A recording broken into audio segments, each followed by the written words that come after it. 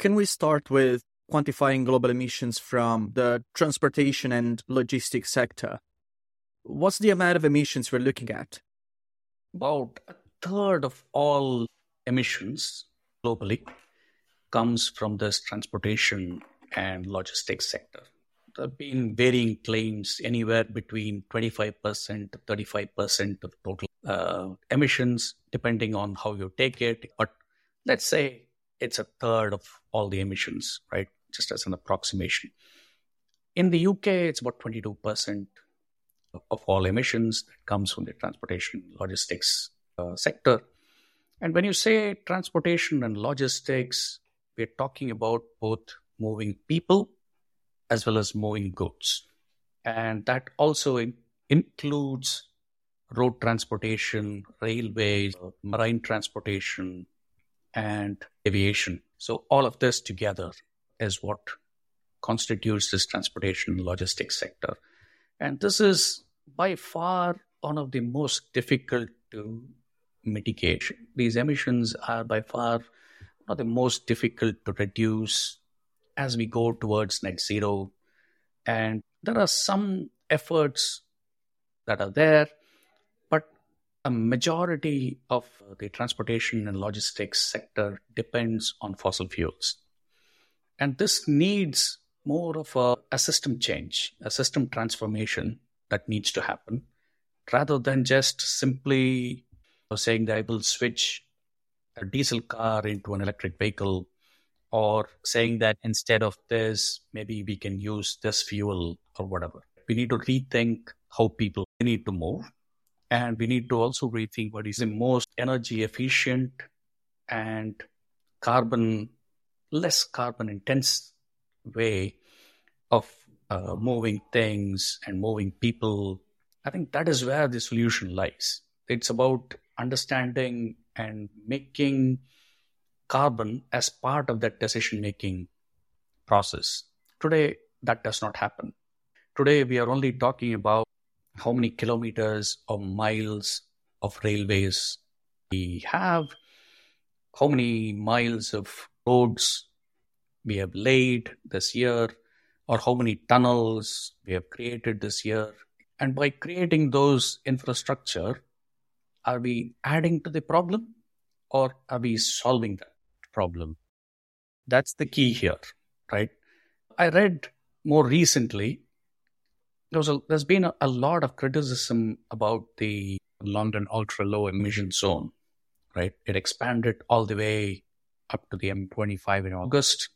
So this means that many people will need to pay a daily charge in order to get into the city, or even for them to move, or if they live in the edge, and then they need to basically drive just a few miles into the city. There's a daily charge involved in this. And that daily charge is only for those vehicles which don't meet a certain barrier. There's a threshold in terms of what is acceptable for a petrol car, what is acceptable for a diesel car. But people are only talking about these car journeys. I think the way to think about is, do you really need that journey in the first place? Secondly, if you definitely need that journey, is it possible to walk down if it was too close? If it's just less than a mile, maybe I can walk maybe a mile each way. That is still all right. Or if I can use a bike, easy. I can do even 4 or 5 miles very easily. The other option is the public transport that is already available. So maybe I walk 5 minutes either side, but I take a bus in order to go to my destination. That could be the option, right? And again, it calls for, when you go and expand this kind of a scheme and all that, it calls for expanding these networks. So how you can walk, how you can cycle, how you can use public transport, maybe buses, trains, etc., in order to complete those journeys. And for that, we need a very good understanding of how those journeys take place today. Yeah, as a person that growing up needed buses to go to school, that's where my mind would naturally go. And just like in my case, people these days need to use their cars for very essential journeys, like to go to school or commute to work, as the public services in many areas are not efficient enough. Yeah. And that's probably being the major factor. People can't buy anywhere close to their workplace in London. So in There a you go. number of cases, you have to commute from maybe 20 miles out or 30 miles out and whatever, right? Or even further. I know a few people who actually commute like 100 miles into London, right? So yeah, that's the reality of things. What I wanted to add here is that when I say fossil fuel is the biggest part in this, we'll have to understand we've got four parts to this transportation and logistics sector. We've got road transportation, which is, I would say, nearly 75% dependent on fossil fuel. There's a small part which is electric. The reason why I say about 25% not dependent on fossil fuel is a number of these journeys are actually done by foot and by bike and electric bikes and whatever, right? Secondly, we've got rail. The rate at which electrification has reached the UK railways is that we have almost 66% of all our commuter routes and long distance routes electrified. We still have a number of sections which are diesel operated, which means that there is fossil fuel being used as part of the rail. When people say rail, you can cut a lot of the carbon. I think a lot of that dialogue comes from the fact that you're sharing this infrastructure with maybe 500, 600 other passengers, and you're making that journey along with all of them. But the reality is, how does that electricity come in? Even if you travel in a train that was electrified, how does that electricity come in? How much of that is based on renewable energy sources? That's a key question to ask. Shipping, a lot of the pollution from the shipping industry, marine transportation, is from the use of heavily polluting fuel, which is used as part of the ship's engine. There are some developments there, right?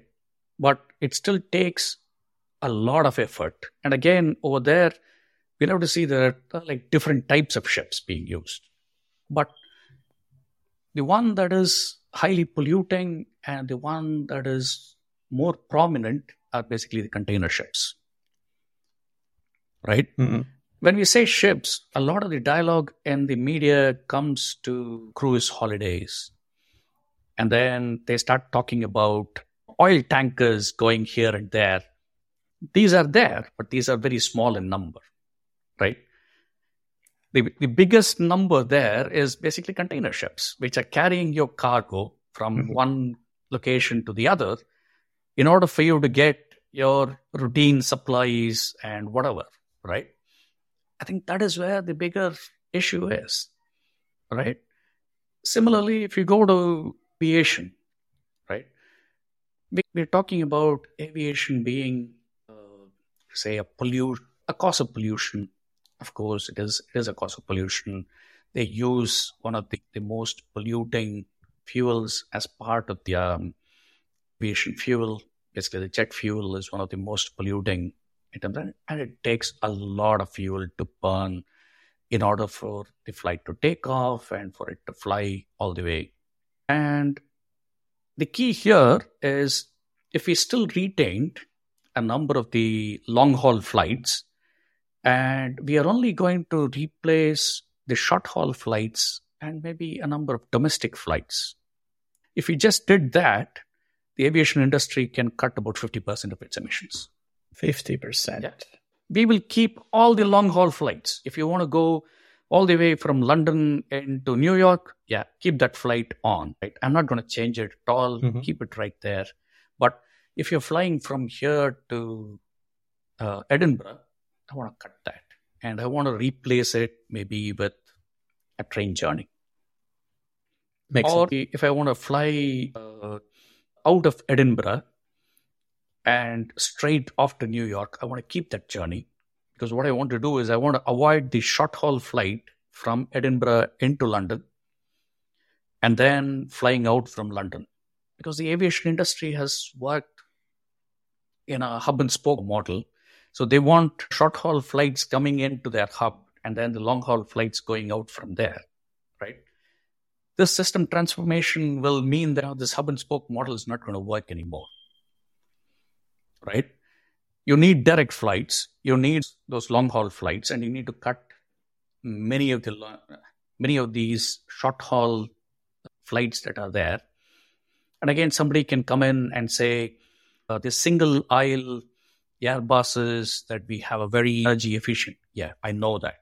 I'm not saying no to it, but there's just too many of them.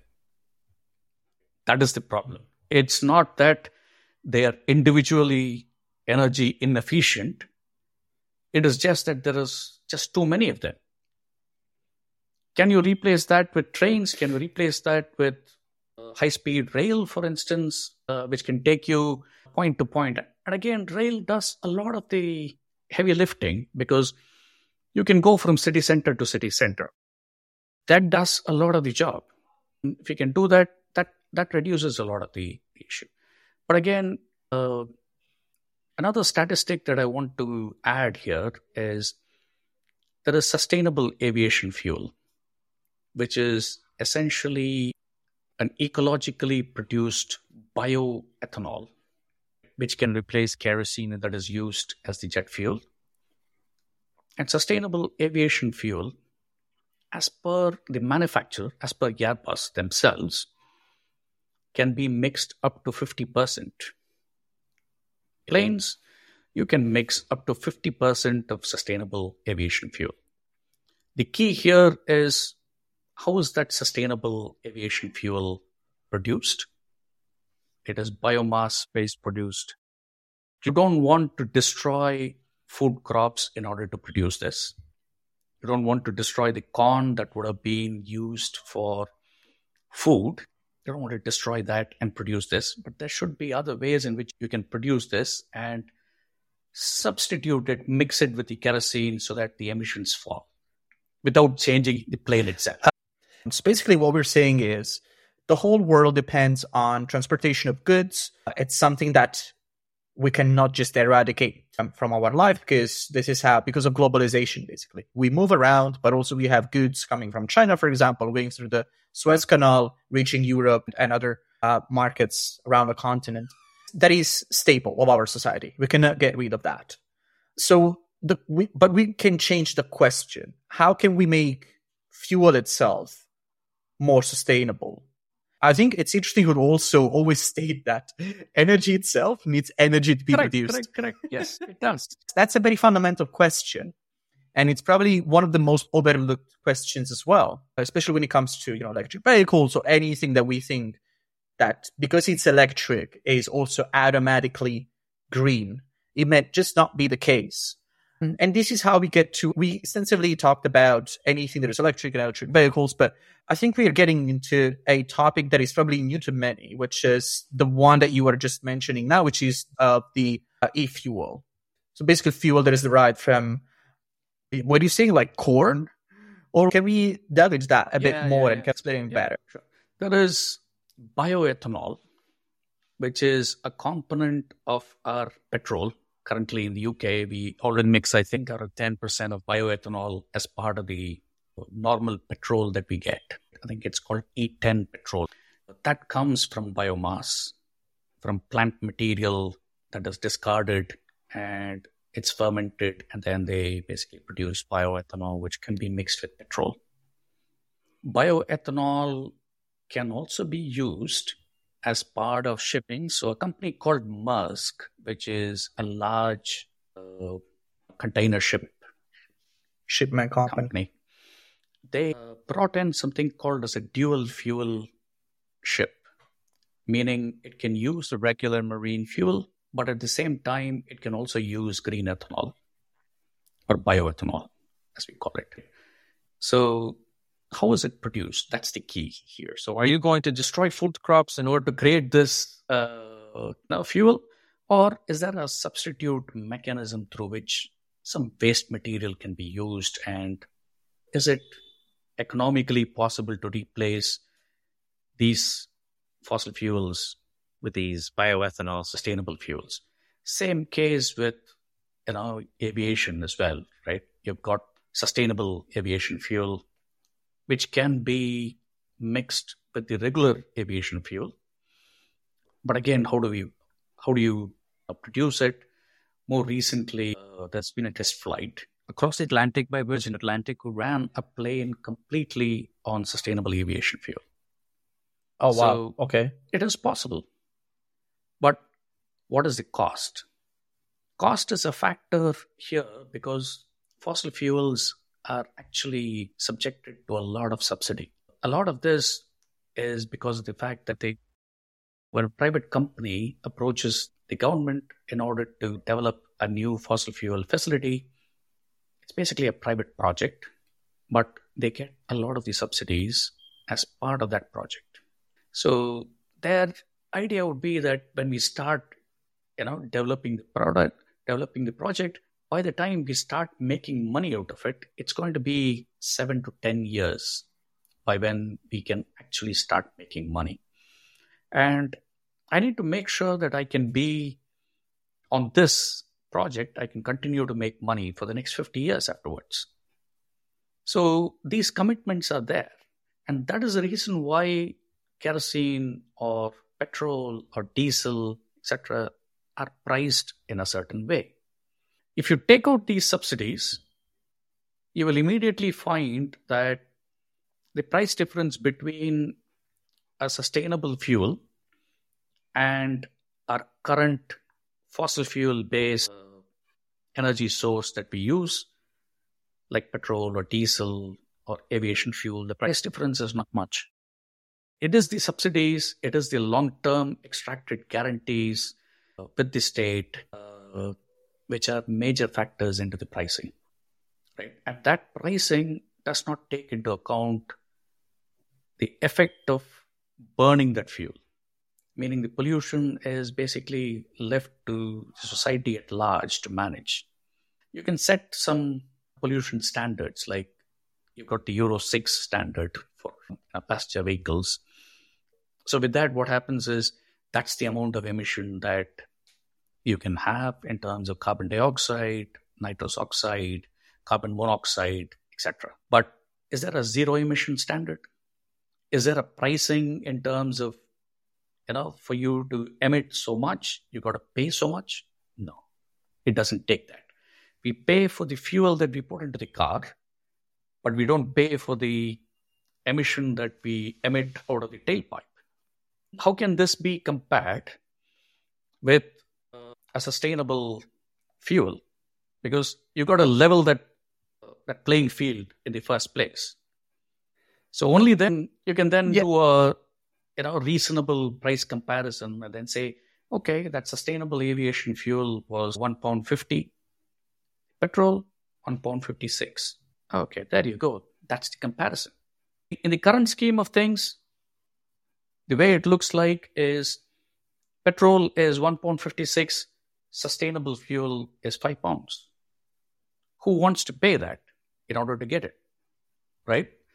And a lot of that comes down to policy. How you want to price it, how you want to decarbonize, etc. A lot of it comes down to policy. And how much of that policy direction can be influenced when we are in a high interest rate regime and the outlook is that of possible recession, etc. So which government wants to take that sort of a move, cut subsidies, impose taxes onto, maybe windfall taxes onto the oil and gas industry? Who wants to do that? No. And we also need to understand the oil and gas industry. Let's keep coal out of the picture for some time. When I say fossil fuel, coal is also a fossil fuel, but let's keep coal out of the picture and let's just take oil and gas into this. When we look at prices that are on the television, the newspaper and whatever, you see that and you say, okay, crude oil is so much. We just see that as one number. What we don't realize is the products of crude oil are everywhere in our life. It's everywhere in our life. And when that price goes up, even by $1, it is impacting us as the cost of fuel, the cost of energy that we consume, the cost of all the food prices, cost of all the consumables that we have. Even entertainment goes up. Everything starts increasing when there is an increase in the price of oil. That's the sort of central role here. Again, I also want to talk about the role of the fossil fuel industry in the transition process as such, right? We can either see them as the adversary, or we can see them as a partner. I would say it's better to see them as a partner. And I would say a lot of people wouldn't like me saying that. You've established the connection and you've said fossil fuel is part of all our lives and blah, blah, blah. And then you say fossil fuel prices determine all this. And why do you still say you want them as a partner? The reality is that we can't let go of our usage of fossil fuel just like that. Yeah, this point has been touched upon in several episodes. Previously, we emphasized that suddenly discontinuing the use of oil is not feasible. Such a sudden shift would cause significant societal and lifestyle disruptions, which is a difficult reality to accept, but something we must confront. Moreover, as you highlighted, access to renewable energies may currently be prohibitively expensive without intervention from institutions to create incentives. This poses a challenge, particularly for factories and anyone involved in fuel consumption. Without more cost-effective methods of producing such energy, there is little financial viability in choosing renewable sources, leading us to default back to fossil fuel. In essence, we continue relying on fossil fuel as the most affordable means to sustain our economies. Burning fossil fuel becomes the go-to strategy whenever financial needs arise. And we see this in the world we live in. Like, let's look at some of the, biggest Asian economies like China or India, consuming a lot, or the US just becoming the first oil producer now as they are in need a lot of resources and energy. Financially, it's understandable that institutions and private companies gravitate towards fossil fuel. Addressing the issue, though, is crucial, and the focus should be on finding solutions. However, a few public or private institutions currently possess the capacity for a direct transition from fossil fuel to renewable energies. And so, considering your suggestion, the potential solution may lie in partnering with fossil fuel companies to facilitate the transition. And this is not to support those companies per se, but rather to align with the greater good and the most logical course of action on a larger scale. I think it's not a supply side problem, looking at it, right? It's more of a demand side problem as the fossil fuel industry wants to project it, right? So the way they say is that I'm producing crude oil because you're asking for it. But the reality is you made me a slave to it because you started supplying it, and you started supplying it for cheap. Now we've got to a situation where we can't be off fossil fuel that easily. And you can't go shouting, just stop oil and whatever, and protest, and then go back home in a diesel car. So that's just not possible. The reality is there's got to be middle ground. And that middle ground can come by leveraging the fossil fuel industry. They are cash rich. They can make investments. They have the ability to influence policy. They have the ability to influence geopolitics. Why don't we use them as a partner in this transition? How do we use them as a partner? Get them to invest, first of all, into producing sustainable fuels.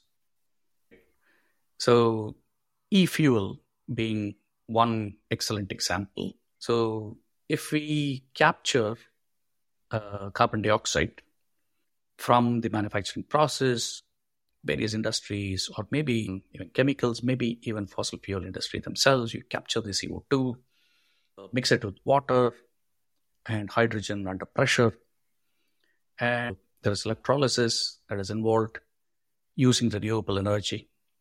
You can then convert into a fuel that can be used to replace petrol.